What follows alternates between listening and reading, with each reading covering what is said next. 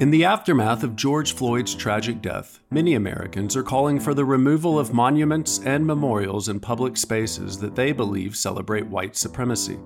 In response, some city and state officials have taken steps to remove the controversial statues.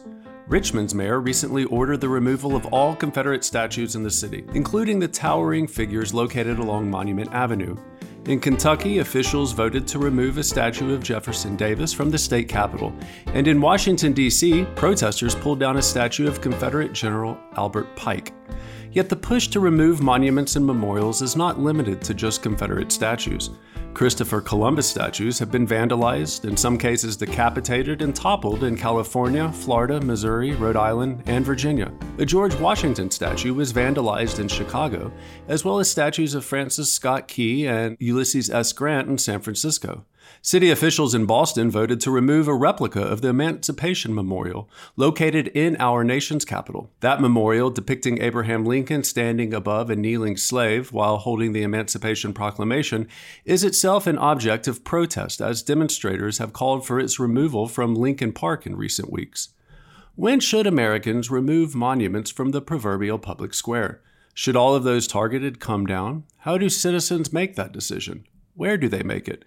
And what exactly is a National Garden of American Heroes? Welcome to Politics in Question, a podcast about how our political institutions are failing us and ideas for fixing them. I'm James Wallner, a senior fellow at the R Street Institute. I'm Julia Azari, associate professor of political science at Marquette University. I'm Lee Drutman, a senior fellow at New America. Well, hello, guys. I'm really interested in this topic, and I think it's a really interesting one. And to help us work through it, we have a special guest joining the podcast today to help us think through these questions. Greg Weiner is the provost and academic vice president at Assumption University, where he is also an associate professor of political science. He spent some time working on Capitol Hill in the Senate, thankfully, and is also a visiting scholar at the American Enterprise Institute. Greg is a prolific writer and the author of 4 books on politics and American political thought. He is one of the most thoughtful and decent individuals I know, and I mean this sincerely. I am an avid reader and fan of his work, even when I think I disagree with it, and especially when I think I disagree with it. Greg's insights into controversial debates have helped me to think more deeply and clearly about many issues, including the present debate of monuments and the role they play in our society. So welcome, Greg. Thank you so much for having me. So the organizing question of today's episode is, what role do monuments play in a democratic republic like the United States? And how does that role impact the way we distinguish between particular monuments that need to go and those that can stay? So it's an easy question. It's very short and simple. What's your initial take? Well, I think that there are some distinctions that need to be made. I think a Republican society, as much as any other, should have, and in fact needs people that it admires, that it needs leaders. I think it is useful to think of those leaders and the people we admire more imaginatively than merely leaders of the military or leaders of the executive branch of government. I would like to see more monuments, for example, to legislators. I think in some ways the National Garden of American Heroes, well, I think I have many problems with it, and the composition of it doesn't seem quite coherent. I think does have the right idea in terms of that diversity. What I would say about the concept overall in terms of the contemporary debate on who we honor and who we don't is that there is a difference in my mind between people who we honor despite their sins and people who we honor because of their sins. So certainly the founding generation is a generation of tremendous moral complexity, particularly the Virginians and others from the South. But as a nation, we are, in my view, in their debt, tremendously so, and their virtues outweigh their sins. And it's worth keeping in mind that all great souls have both great virtues and great sins. I find that to be fundamentally different than someone like a Jefferson Davis or John Bell Hood or whomever else who we really know in history, in the case of the generals, only for their defense of slavery, and in for example Davis's case primarily for that reason. So I can put you down for supporting the Taft Memorial outside the Russell Senate Office Building. Absolutely. Julia, where do you come down on this? So this is a good question. I've been thinking a lot about it in the last couple months. As you know, have a lot of people, and I've been contemplating it in terms of my background. I've lived in Illinois for many years. When I was younger, it's like Lincoln everywhere in Illinois, and kind of thinking about the symbolic implications of that, and also thinking about like learning about the monuments when I was younger, and like learning about the presidential ones in DC, for example. Like I'm sure I learned about those in school or what have you, and I was kind of like, Mom, why aren't there any girls? So I've been thinking about those power dynamics for a long time, and I think that I agree with Greg about the execution, but not the principle. And so I agree that if we're going to have monuments, they should be a wider variety of people, not just legislators, but to me, it would be interesting to have, other types of public servants, or people who have served in other capacities that aren't just government, activists, things like that. I know that's, you do see those around, but also like, I have heard this from a variety of people. A couple of weeks ago, I kicked a hornet's nest on purpose on Twitter with regard to the taking down of the statue of Grant, and kind of posed like, okay, let's assume that we're going to hold past leaders to this incredibly high standard, too high, and we end up losing people like Grant. Like, what is the actual cost of that? And I got some interesting answers amidst the trolling. And one of the answers was this kind of, we need myths, we need leaders, we need heroes. And I just am like not sure of that. I feel a little skeptical about the idea of myths and leaders and heroes as they're depicted through monuments. So I guess I come down on the side of maybe all the statues should be trees. But if not, then, I support a much kind of more creative thinking about who deserves to be memorialized, either literal people or maybe kind of representative figures of American activists, American workers, things like that. Lee? Yeah, so I admit this is a question that I hadn't given much thought to until very recently. And I've lived and worked in Washington, D.C. for many years now, and I've been through many squares named for many people on horses, McPherson Square and Farragut Square, and there's circles, Scott Circle, Thomas Circle.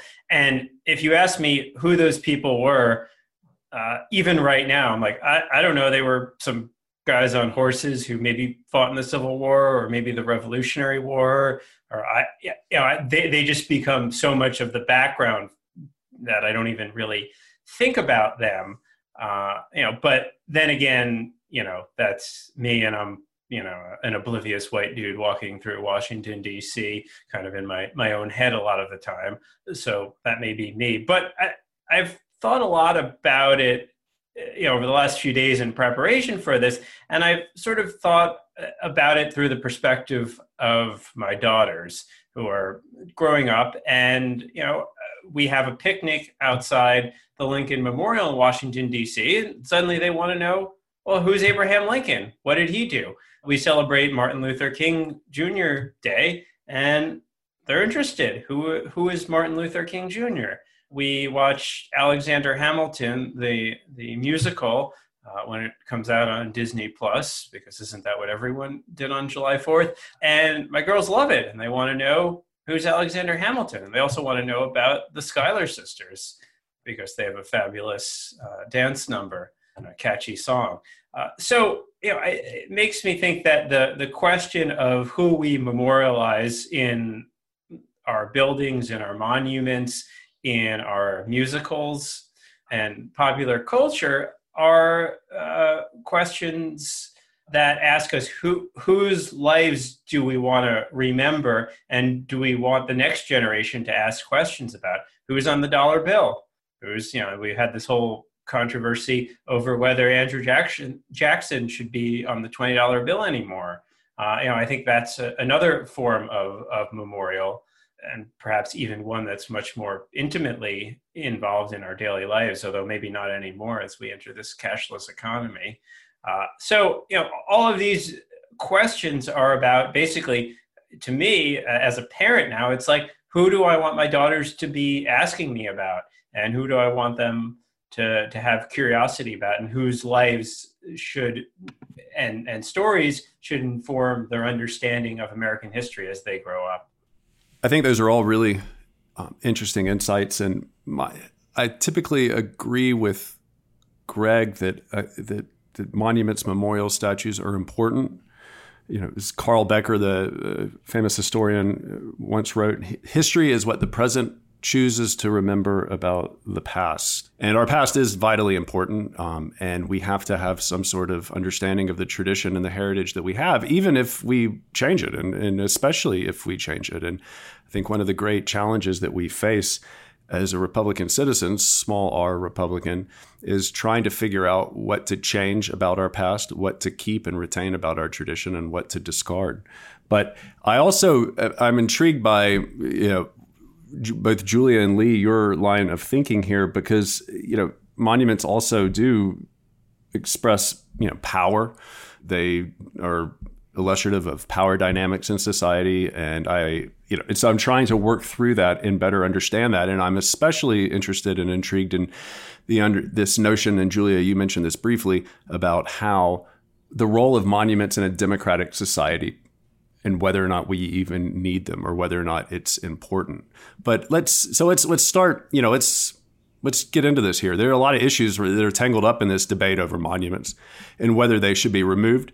And we are hopefully going to get to most of them today. But before we do, I want to discuss a narrow subset of that debate, right? I want to discuss Confederate monuments. And the debate over how to remember and commemorate the Confederacy is not new. This has been ongoing since literally the end of the Civil War, especially the end of Reconstruction, when most of these statues started going up. And it appears that we have witnessed, though, more action on this front in the past few weeks, with the toppling of all of these statues or the removal of all of these statues, than occurred in the previous 100+ years, with the exception being the weeks after the 2017 Unite the Right rally in Charlottesville. So with so much happening so fast, people may find it difficult to make sense of everything. So let's start there. What role do civic monuments play in our politics and our culture? And I know we've touched on this a little bit already, but how should we think about them more generally when considering whether specific monuments should come down? Greg? Far be it from me to pick a quarrel with Becker, but I'm going to do it anyway. Absolutely. To me, the standard of what the present chooses to remember about the past is a permanent invitation to discard the past and hold it to the standards of the present, which are, of course, ever changing. So that to me is a rejection in principle of history, not a definition of it. I think a couple of distinctions are useful. One is going back to Julia's point, which I think is a useful and as she said, provocative one, which is what have we lost if we don't have these? First of all, I do think we have lost something if we don't create them, and that is the idea, and I'm drawing on Tocqueville here, that a Republican society does in fact need leadership so that it does not, in a sense, regress to mediocrity. I don't think there's anything wrong with, in fact, I think there's much admirable with the concept of a meritorious elite, which is something we decry in every arena except for athletics. But I think there is a particular cost if a monument already exists to an honorable person, and we both remove it by what I would describe as less than sort of sober democratic processes. So that to me is in a bit of a different category. In terms of what purpose they serve, I think, none of us is, I think it would be hard to make the case historically that all good things are driven from the grassroots up. Were that the case, we would not be remembering someone like Lincoln, and I think it's undeniably the case that Lincoln was a decisive historical mover with respect to slavery, just as Lyndon Johnson, whatever one thinks of his record on other issues, was a decisive historical mover on civil rights and voting rights. So that concept of a meritorious elite, I think, is important in any society, and maybe particularly important in a Republican society that is, as Tocqueville noted, has a tendency to toward a sort of oppressive, not a tyranny of the majority in the political sense, but more in a cultural or a social sense. Julia? Yeah, so I think I see this a little bit differently as far as how we contemplate, but I like the way that Greg has set this up, this notion that we evaluate the past through a couple of kind of clear lenses, and we look for people who deserve recognition as being members of this meritorious elite. I think that the minute we start asking that question, and I agree that Lincoln and Johnson both played really important roles in advancing their respective causes, but I also think, I think two things, right? One is that they both, the politics of their presidencies were shaped by a lot of people who don't get memorialized, who risked a lot, and sometimes who have even more potentially complicated legacies, precisely because they pushed back against the existing power structure of the time. And I don't really know what is the most effective way to tell that story in a public context, where by definition often impressions are short, conversations are short, questions may be superficial, right? Impressions may be superficial. So like, how do we convey that, the complexity of those power dynamics? And also that the notion that we have a meritorious elite is rendered problematic by our history of, what I really want to use the Roger Smith phrase, ascriptive hierarchy. But I know that's not a phrase that rolls off the tongue, but I mean, just so we'll just say like racism and sexism and exclusion, right? So that's what's really challenging. I'm actually curious, Lee, if your daughters ever ask about all the guys and horses in DC, and like ever notice that there are not a lot of women on horses in those areas, because that, as I said, was really clear to me like at a very young age, that these people being represented don't look like me, and you don't really have a story when you're 4 or 5 about like, well, why is that? And so that can unwittingly tell a story that, well, if we have this merit-based society where the best people are the ones who rise to the top and make these powerful decisions, why do all of those people tend to look a certain way, right? Why are certain groups that are quite numerous in our society excluded? And that, I think, is, it invites all these really deep and complicated questions. And I'm not confident that we have a great channel by which those questions then get asked and considered and discussed, because I don't know that everyone is, as thoughtful as Lee and his kids. So those are my reservations about that particular thing. Am I supposed to be answering a direct question about Confederate monuments, or I can put that off for later? We're going to get to that in just a second. No, but I really do. I think that those are interesting points, but we're going to try to weave all of that in. And I agree 100%, and that it's something that we often miss or we don't touch on when we're looking at these statues. But I want to, Lee, do you have any thoughts on Greg's point just now, or also on what Julia was saying? And what do your daughters say when they look up and see all of these statues? Well, I have a lot of thoughts. As a family, we don't spend too much time in those downtown parts of the city. It's, we go to the museums or to the parks. So they don't ask those questions. Although there are certainly, especially during this pandemic, we've been doing more screen time, and we've been watching various educational programs. And there's a show that they like on Netflix, which is actually quite good, called The Who Was Show, which does like these little, mockumentaries about famous people. And, I've noticed that the show does a very good job of making sure that there's a lot of women who are represented. In fact, the episode they watched this morning was the paired biographies of Frida Kahlo and Susan B. Anthony. So they do get a lot of female role models, at least in their Netflix educational watching. But I want to kind of push on Greg's point about the importance importance of leaders as decisive actors. And Julia was kind of getting at this. I think Abraham Lincoln, certainly there were he was an incredibly impressive leader, but in many ways he was pushed into freeing the slaves by a tremendous amount of public pressure and a lot of abolitionist Republicans in Congress. There's a wonderful book by Eric Foner called I think it's called The Fiery Trial, which really documents Lincoln's changing views on slavery. And Eric Foner, brilliant historian at Columbia, and it's really a story of how Lincoln evolved in response to changing public pressure, and frankly, in response to the way the South behaved as well. That it kind of escalated to the point where there was really no choice left but to free the slaves.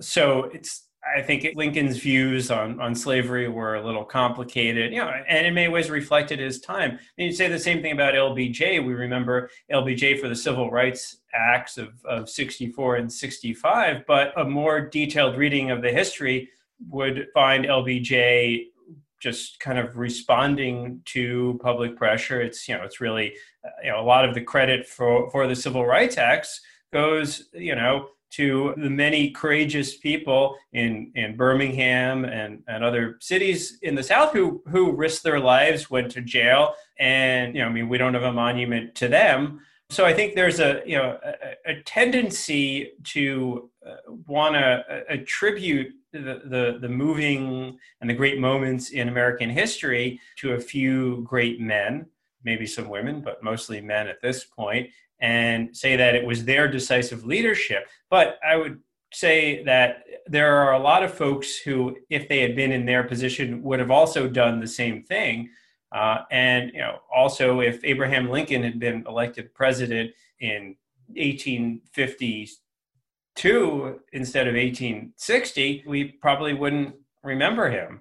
So I think when, we're canonizing certain people as statues, we are ascribing a lot of important historical moments to them when really that's just not the complete story. Now, I accept that maybe it's useful to have a few people to make monuments to certain people who played pivotal roles because they happen to be in positions of leadership, and then that's a way in to tell a broader story about that moment and to stoke curiosity. But, as a democratic society, I think the importance of participation and the ability of social movements and lots of people to make change is incredibly important and vital. And that's what has made American democracy a success story, because we've constantly reinvented ourselves and we've changed our values to become more inclusive and more participatory over the course of our history.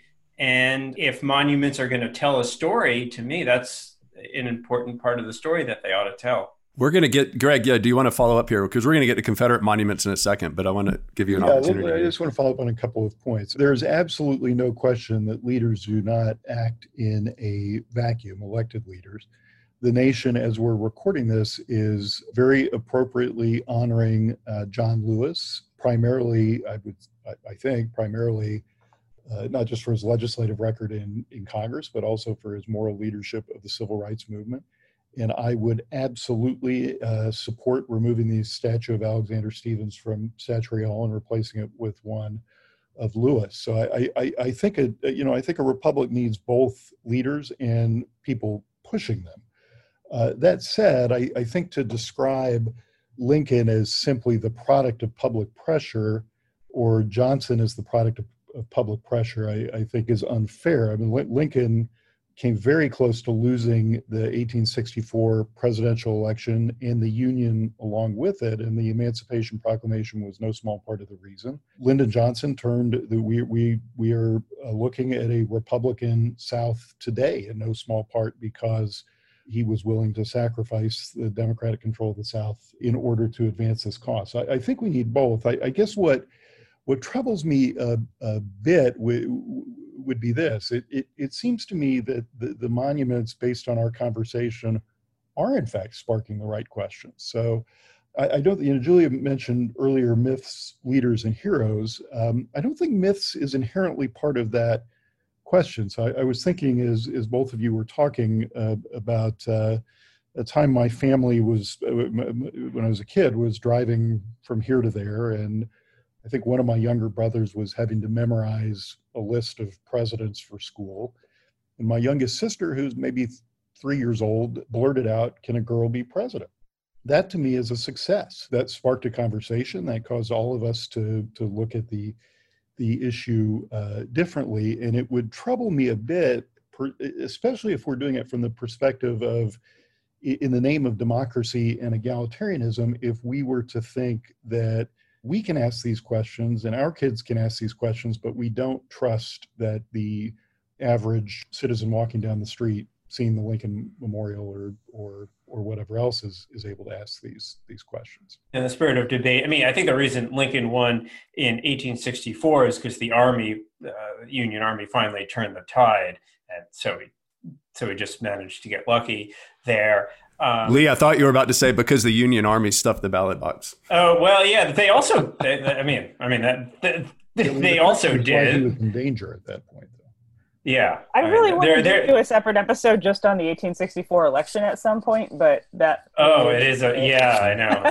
So there probably was some. There was a lot of vote by mail. I don't know if that was vote by mail fraud in 1864. And I mean, LBJ, there goes the South. That is somewhat apocryphal quote, although he probably said it. But at the time, I mean, he had just won this landslide election, and the only states that didn't vote for him were a handful of states in the South. So LBJ was thinking, great, we can lose the South and we win the rest of the country. So it wasn't like an act of tremendous political courage, because those bills were incredibly popular and they were supported Civil by rights two-thirds bills? majorities.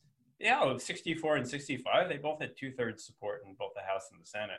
Well, okay. I don't want to derail us here, but I understood you to say they both had tremendous public support. They also, there was also tremendous public support. Yeah. I would just note that those bills had been held up for years and years by filibusters. Well, that's not a reflection of public support. That's a reflection of the ability of a handful of minority senators to use the power of the filibuster. So let's get into this. And let's get into the Confederates and the filibuster. Maybe not the filibuster here. I would note, though, for our listeners, that LBJ's Gettysburg speech on civil rights is absolutely phenomenal. And I think all too often we think of LBJ as this insider president or, political leader and Kennedy as an outsider. But LBJ gave some very stirring speeches with some great rhetoric about the importance of civil rights. And if you read Robert Caro's biographies about Johnson, this is something that was deep seated in him from the very beginning. Now, the calculations as to why he did what, we can debate all of that, but let's talk about Confederate monuments, though. So the justification, and this is a debate that Greg and I have had in the past, but the justifications for removing Confederate monuments or statues and today, they oscillate between slavery and rebellion.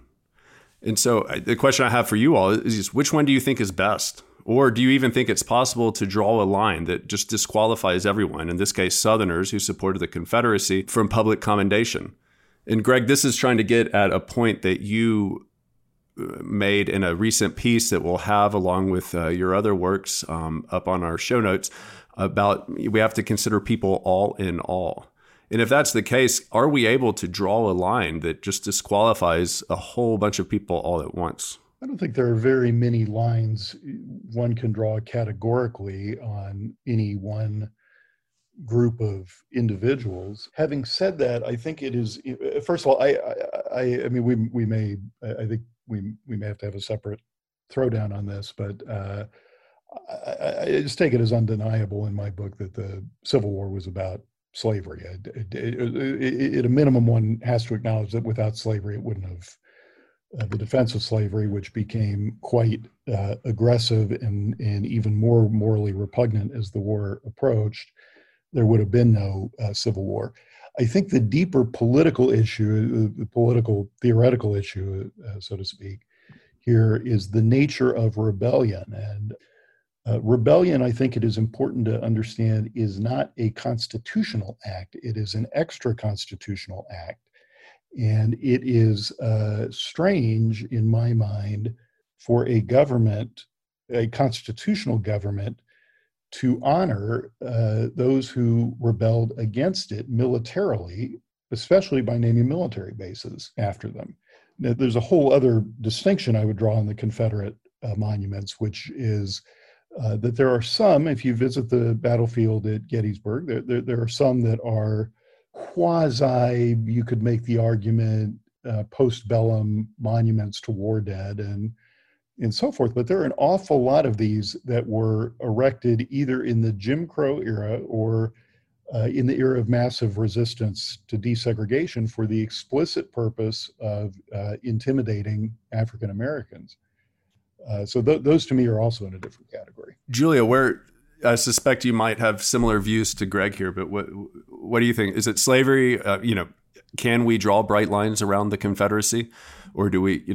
What do you think? I think absolutely bright lines. I think this is not very complicated. And I think Greg has actually put it very nicely that we could debate all day long about specific causes and challenges of what the Civil War was about. I usually tell my students that it was absolutely about slavery at the outset for the Confederates, and then over time that mythology has been rebuilt around about states' rights, and that it was about procedural issues initially for the North, and then it became about slavery, and then we do the Gettysburg Address. So that's how I teach it. But I think for our purposes, absolutely it's about slavery, and it's also about treason. I don't know, I'm Northern to the core, and I don't have any problem saying these things and saying there's got to be a bright line around that. And I'm just going to boringly agree with Greg for a second, and then I'm going to beat the dead horse of the previous debate for a second. And James is probably going to want to kill me, but you know what? That's something I'm willing to live with. So I agree really strongly with Greg about this is a historical fact, right? That these Confederate monuments went up not in the immediate aftermath of the Civil War, but later with a specific symbolic purpose. And I think that there's an important through line between that mythology and some of the discourse that we are seeing now that's important to think about. And so I mainly have studied this as an academic through the kind of Southern rhetoric within the Democratic Party a little bit later in the 40s and 50s as the civil rights movement was getting stronger and was really taking hold an important force within the Democratic Party. And you start to get this kind of populist grievance coming from Southern Democrats of, we're being sidelined and left out and our power taken away. And I think that links up with the rebel mythology in a way that has traction in the 21st century, and that's really problematic, right? When powerful people with access to in the case of the Confederacy, military power, in the case of Southern senators in the 50s, political power, and now I think we also political cultural power. When people with power start saying, "Look, I am powerless. I'm a victim. I'm a victim of this sort of rampant ideology that's taken over, and I can no longer be myself or express my views or live how I want to live." And that power dynamic is sort of inverted, right? And powerful people use populist grievance. That creates a really big problem. I think that, that's what subverts a real discussion. That's what subverts real progress toward justice. It's not, I don't know if I'd say it's the biggest problem, but I think it's a deeply problematic and very pervasive kind of discourse. So I think it's sort of related to a point I want to make about power, to clarify something I said earlier, and then I'm going to beat the dead horse, and then I'm going to shut up. So I did want to clarify it because I think Greg helpfully pointed out, I said, maybe not everybody is passing a monument having a really deep and thoughtful discussion, and Greg pointed out it's very dangerous for academics and people in our position to say, well, I am capable of having this nuanced discussion, but other people are not. That's not. I understand how that's a reasonable interpretation of what I said, but that's not what I meant. I think that the capacity and the interest in having those kinds of discussions is spread throughout different segments of society. People at different levels of, you know, income and formal education and whatever demographic that you might want to think about. What troubles me is I think that I'm increasingly coming around to this view that Americans are kind of, some subset of us is attracted to power and kind of like we see power in a monument or in a narrative about power, and we're kind of drawn to the powerful side. And when we have these debates about who do we memorialize and what standards do we hold them to, we're sort of like you see this in the question about George Washington holding slaves. People see themselves, they immediately envision themselves as being George Washington. Like, why am I being judged unfairly? They don't see themselves as own a judge, you know, his enslaved person who had escaped and who Washington pursued relentlessly. I think that's one of the challenges, is like we have this discourse where on the one hand people use being powerless in a very weaponized way, and on the other hand a lot of people in our society tend to kind of side with power in certain kinds of debates.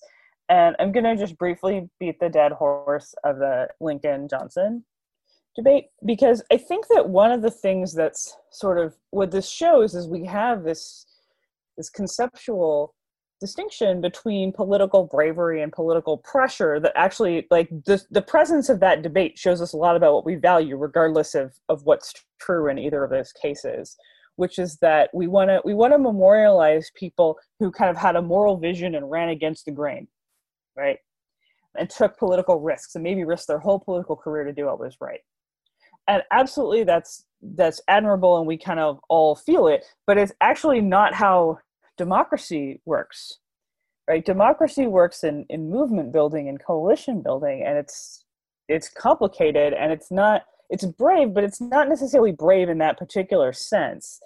And I think it becomes very difficult to talk about specific figures in those terms, because most political figures who built a powerful legacy have a kind of mixture of reading the political room and having a kind of moral bottom line that they're willing to take a stance for. And that's complicated. We can't just put them in one box or the other. So I think that debate really is tremendously illuminating about what we value in these kinds of conversations about figures of the past. Okay, I think I managed to tie that together, so I'm going to quit while I'm ahead. Greg, what do you have any thoughts on that? Yeah, I mean, to me, the complication is a cause for, in many ways, admiration and education.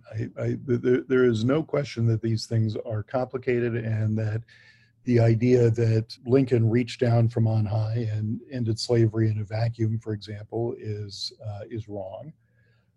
By the way, I think the idea that Lincoln simply acceded to some, to sort of public pressure that arose from the ether is also wrong. I think one of the things we are, I say this as a Burkean, one of the capacities we are losing as a political society is the capacity for nuance and for complication, that everyone must be a hero or be a complete hero or a complete villain, and so forth. So I think that's right. I want to be careful how I say this, but one has to, in having these conversations, acknowledge that there are both different conceptions of justice. I don't think there are any different conceptions in my mind about police murdering an African American who was not threatening them. But there are certainly debates about justice. And I don't think it would be, I will take a backseat to no one in having criticized Donald Trump, but I don't think it would be fair to say that only the populist right has weaponized powerlessness. I think a lot of the debates we're having, let me just roll a grenade into the room. When the Harper's letter came out 2 weeks ago or so, a lot of people, public intellectuals of various stripes, decrying the need for the what they called illiberalism. The immediate response to it, in fact, I would argue the predominant response to it was not engaging their arguments. It was saying that they were wealthy and privileged. That, to me, raises some of the same risks that Julia is talking about. So having ignited that fire, I'll go back on mute. I love it when people roll grenades into the room in conversations, because that's when they get really interesting, and that's when we might actually learn something or at least expand our thinking. But Lee, what Are you jumping on the grenade? What are you doing here? I want to take the grenade and throw it aside. I think we could spend a lot of time on the Harper's letter, but I think that would be a distraction from this conversation. And there's already been a lot of words said on that on many other podcasts. I think that Greg's point on, like, we need to appreciate the nuance and that things are not so good versus evil. And, we all, all of our great leaders have a bit of both, I think. Certainly, if we think about Lyndon Johnson as a leader, he did a lot of things that were pretty shady and borderline corrupt. But on the other hand, he helped to shepherd some really important civil rights legislation. Lincoln was mostly on the side of good, but he's not a perfect person either. And some of this is like, how do we have heroes and leaders who we memorialize and yet sort of accept that they were imperfect people, and we're all imperfect. And I think it's a challenge because I think we all want leaders who we can look up to and who we can truly memorialize in the fullest sense of that world, because we all strive to work towards some sort of broader moral vision and be part of something beyond ourselves. I think there's something very inherent in the human condition to want leadership and want guidance and want that sort of clarity of a moral purpose. And I think that's what leads to the kind of Manichaean thinking of good versus evil that frankly drives tremendous conflicts in our society. But there's a reason we keep coming back to that binary in civilization after civilization. So, I think, perhaps one takeaway from this conversation for me, and I know we're not quite at the takeaways conclusion section, but is how do we think about monuments that present the complexity of history, that it's not all one thing or the other. It's not all just decisive leadership from on high. It's not all social movements and grassroots activism, but it's kind of the intersection of those. And that all, no president or no leader has a perfect record on anything, but the leaders who we memorialize should be on balance better than worse, and we can acknowledge flaws. And frankly, we should acknowledge flaws because it puts tremendous pressure on everyone to be perfect. If we don't allow that, imperfections are okay, but as long as we're striving towards a brighter moral vision and one that's more inclusive and respectful of everyone, then that's something to be celebrated. Greg, what do you think about Lee's observations here? I think I, by and large, agree. I think I may be throwing myself on my own grenade, but it does seem to me at some point, if we lose the capacity for nuance and for complexity, then we are surrendering the capacity for self-government. So if we can't find a way to cultivate that and to give to honor it in one another and to give our political system the space it needs to exercise that, then I think we have a problem. I think a real problem with self-government. I think we particularly have a problem if Lee referenced us striving toward a brighter moral vision.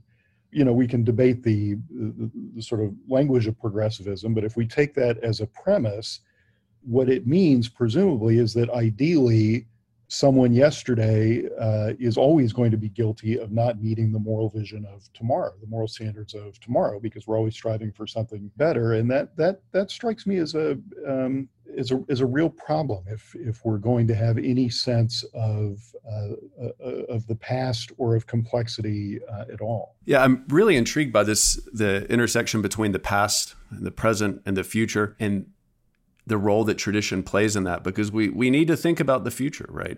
But to do that requires thinking about the past and where we came from and where we're going. And it requires a very conscious creation and maintenance, it seems to me, of a tradition.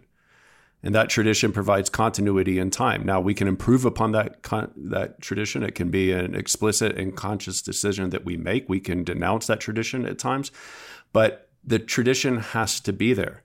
And that helps us to create these possibilities of greatness that transcend any one individual in any one lifetime. And I do think it's really hard for people to assign importance outside of a context. So you have the context of your own circumstances, which gets to Julia's first point about statues and why they're not, if they're only all white old men, then that's problematic for a large number of Americans.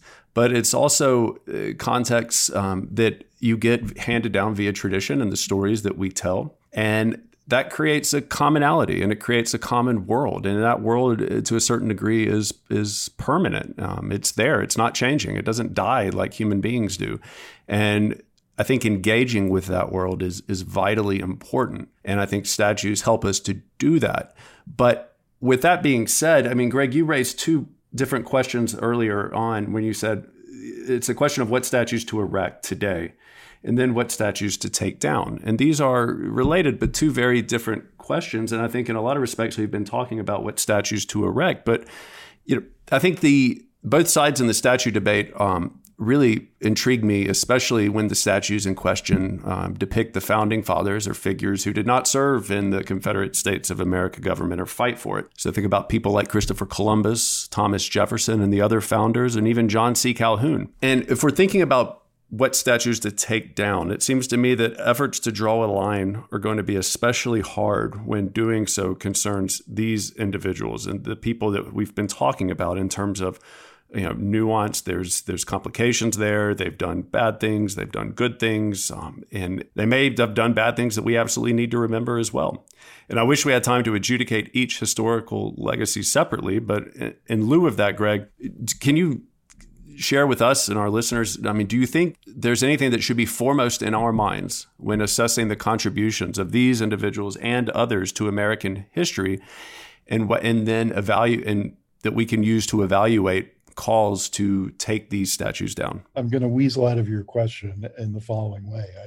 I think the one thing we need to keep in mind is not to have one thing in mind, that there's not going to be a mathematical formula for assessing this. It requires moral judgment and moral nuance and a capacity, as you said before, to take things all in all. So if we're talking about political leaders, and we've also talked about the importance, which I endorse, of activist leaders or citizens, so forth, provided we're doing so across the political spectrum, then I think the question is, what was the sum total of their contribution to a system of Republican self-government? And I think the idea that, to take one example, George Washington is reducible solely to the abhorrent fact that he enslaved people, it's problematic on so many levels. One, I think it's just reductionist and inaccurate in terms of a balance of the man. The second thing is that the speed at which moral standards are, you can say changing or you can say progressing, means, again, that people yesterday who were heroes yesterday are villains today. So to take an example from political leadership, Barack Obama campaigned for the presidency saying he opposed same-sex marriage. Now that is someone campaigning for the presidency today, at least on the Democratic side, saying that would be considered an outcast and abhorrent and certainly would not merit any sort of honor. And I think the same is true among, we've been talking about racial justice and so forth. I think the same is probably true among the major citizen figures in that movement. Let's throw out one example. When I teach American political thought, I assign W.E.B. Du Bois, a vital figure not just in this movement, but in just how we think about these issues. In the 1940s, when Joseph Stalin was in the midst of murdering upwards of 20 million people, and it was known to everyone that he was doing that, Du Bois called the Soviet Union the most hopeful country on earth. I don't think he's reducible to that. I don't think anyone is reducible to their worst sin, and I think it would put a lot of other causes that we should care about not least among them criminal justice reform, in real jeopardy if we can't take a nuanced, holistic view of a person's life. Julia? Great. So I would, I'd like to respond and think about the Harper's letter. I will jump on the grenade, and I'll try to be nuanced and fair. And I'll also preface this by saying that I think far more than I think about statues, I think about teaching the American presidency, which is something that I've done every year for over a decade. And I think probably most of you who've taught presidency or something like it in the past, it is sort of like my main, thing I was hired to teach. And I really want my students not to come to a particular conclusion, but to kind of ask some new and more nuanced questions. And so I think about context. And here's I think the linkage between these kinds of questions we might ask about Thomas Jefferson or George Washington. And I actually really want to sort of zero in on those two figures and the way that we're talking right now about the Harper's letter. So I also would want to say at the outset, I tried to engage substantively a little bit with this on Twitter. I kind of said most of what I had wanted to say on Twitter, and I didn't write a longer piece about it. But also, I disagreed with the letter. I am friends with some people on it. I'm friendly with a number of the people on there, admire their work. And so I don't want it to be an attack on them, but I do kind of want to talk about the letter in context. So I think that I take Greg's point that there's something lacking in attacking the signatories of the letter for being wealthy and privileged without taking on the substance of their argument. But I also think that there's context there, right? And the fact that the whole point of the letter was that a particular mix of people and people with standing in, the kind of political and literary communities and history and the different fields they come from, that was the whole point, was for us to understand them in their context. So I think it's fair game to kind of say, well, who are these people? What is the precise argument they're making? Which was one of the challenges I had, as the letter didn't have a lot of precise argumentation about what is happening, to whom is it happening, what should we do about it? It was just kind of like this thing happening, and there's these kind of influential people who signed on. And so I think it's fair to take that on and to think about the power dynamics. I mean, I was actually thinking about the Harper's letter too, and I was talking about the weaponization of powerlessness, right? What does it mean for people who do have tremendous platforms and tremendous clout to say, look, not every voice is getting a hearing. What voices are we talking about? I think there's a direct analogy to this debate and the way that I try to get my students to think about Jefferson and Washington. And that is not to come to, as I said, any particular conclusion, but to think through the problem from multiple angles and to take them in their context. And here, I think I want to quibble a little bit with Greg and with a number of people who I have heard talk about changing moral standards. I actually don't think moral standards change very much. I think the relationship between those standards and particular issues is what changes. So throughout American history, people have adhered to a belief in equality, but they've had different notions that are kind of widespread in society about where African Americans fall into that, where gay people fall into that, right? Those are the beliefs that have shifted. The kind of underlying moral value, I think, is actually quite constant. And that's where I try to get my students to kind of think about this. Like, if you were living in the early American Republic, how would you see society? Who would you be? What are the options for what kind of person you might be? What kind of values would you hold? What would you see as a threat to those values? And that, I think, actually allows us, I very much believe in not holding George Washington or Thomas Jefferson to the standards of their day, or to our day, but to the standards of their day, right? And to think fully about what those standards were. What were the debates at the time? Who were the opponents? But also, who was suffering? Who was suffering as a result of those actions? And so I very much agree with Greg that this shouldn't be reductionist, but instead it should be really fully fleshed out and contextualized. Greg? I think we agree. There certainly should be context. At Montpelier, James Madison's home, there's been a wonderful effort to not just to memorialize, but to create a living understanding of the enslaved people who lived there. and including involving their descendants. And I think that is an important addition to the story, and that speaks to the nuance that's important. I do think that equality is. I agree that that's an unchanging moral standard, but its application to specific facts is really where the rubber meets the road, and those do in fact change quickly. And it does seem to me that in the current environment, I'm not sure how we can lionize Barack Obama, for example, or Bill Clinton, or you take your pick on the other side. So this has been a really interesting conversation. I think it's really gotten me thinking a lot here, and we're now running out of time, or are out of time. But before we leave, I want to, ask everyone, did your thinking change? how are you looking at this question moving forward? And let's start with you, Lee. Monuments are really a hard question. And I had thought about this a lot. This has been a great conversation. And like many of the conversations on this podcast, we get to the point we're like, wow, this is a hard question and it requires a lot of nuance. And I think the challenge with monuments in particular is that as a form, they don't really necessarily create a ton of space for nuance, because you're creating a statue that's cast in stone or marble or bronze or whatever they make statues out of. And by nature, that is going to be fixed and not malleable. And you have to choose who you want to represent and how you want to represent. And that statue is going to stand for a long time.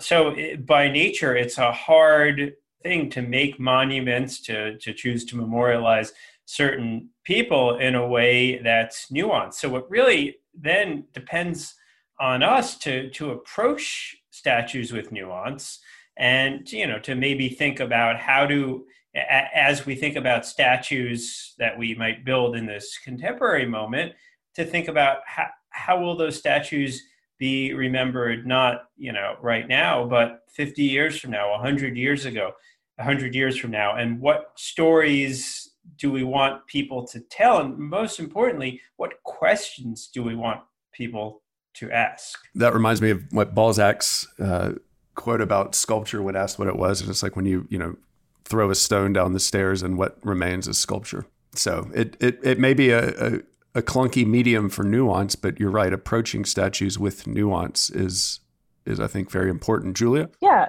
great. So I have two quick points that I want to make in conclusion. So I really appreciate the back and forth about political bravery and Lincoln and Johnson in particular. And this is, again, at this point, I'm just blatantly cribbing from my colleagues here to use in my presidency class in the spring or whenever I teach it, is like to bring that into the discussion and like get my students to interrogate that concept, I think is really exciting and an aspiration for me. And I hadn't really thought about it in terms of the statue debate. So I really appreciate that a lot.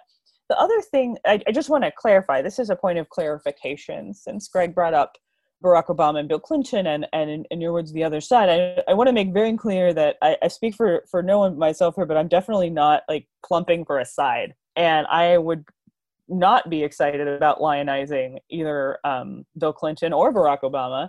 And I think they're absolutely subject to these same kinds of interrogations and examination of moral standard. And part of what I ultimately try to do when I teach this is actually to use some of this older stuff and then bring my students, some of whom have been steeped in this admiration of recent Democratic presidents, not all, but there's usually a good number of them who have, and really and ruin lionization for them, for everybody, and instead replace it with lots of questions. So it's certainly not for me a political agenda that some set of leaders is deserving of this and another is not, but that power is what needs to be considered with this very strong scrutiny. I think that thank you for that. I think the and kind of picking up on that in your comments about power, I think how we talk about statues today and historical legacies today it looks an awful lot like how we conduct our politics more generally. And essentially, if you have a very narrow circle picture in your mind and there are just a handful of, white property males in the middle of that circle. Those are the people who can participate in politics in 1787. And then over time, that circle gets larger and larger and larger to the point where today it includes pretty much everybody over the age of 18 and felons, I guess. But even felons and people under the age of 18 can participate in popular political activism and demonstration and other things. But the point is that who is deemed appropriate to step into that realm of political conflict has gotten bigger and bigger and bigger. And I would suspect that over time, our statutes will also begin to reflect the diversity within that circle. And, my wife is working with the commission to celebrate the 100th anniversary of the 19th Amendment. And as part of that, they're commissioning a statue. And it's been fascinating to watch the design process and to hear the thought process about who do we want to honor, how do we want to honor, and even in the public murals that they're asking to go up. But I do want to say that I think nuance is really important. If that's the one thing I can underscore before turning it over to Greg for the last word here. In today's debate, if we disagree with someone, we say that, we will call them a racist or something else, and then that pushes them outside of that circle of legitimate political conflict. And that's the easiest way to win arguments, it seems to us today. And it looks like we're doing that also to statues. And look, I will fully concede that the American people have every right to take down whatever statues they want. This is not that. I'm not making an argument that statues can't be taken down. But what troubles me about this current debate is the lack of nuance accompanying the argument about these some of these statues, not all of these statues. So I really want to underscore that point, both from Julia and from Lee and also Greg. And then I guess, Greg, you have the last word here, so use it wisely. Yeah, all right. Thank you so much for having me again. It's been a really interesting discussion. I think for me, nuance is the key point. And if we've lost that skill, figuring out how to reacquire it civically. I will admit that I tend to cringe a little bit reflexively and unfairly when we discuss power dynamics. But I think Julia's point is well taken, that it's, I would argue on both sides, but there are certainly many ways in which powerlessness and powerfulness get used as wedges, and I agree we need to be more cognizant of that. Well, thank you for joining us today. This has been another episode of Politics in Question. Thank you for listening to Politics in Question. This show is a joint production of New America and the R Street Institute, and our producers are Elena Soros, Shannon Lynch, and Jason Stewart. Theme music was composed by yours truly.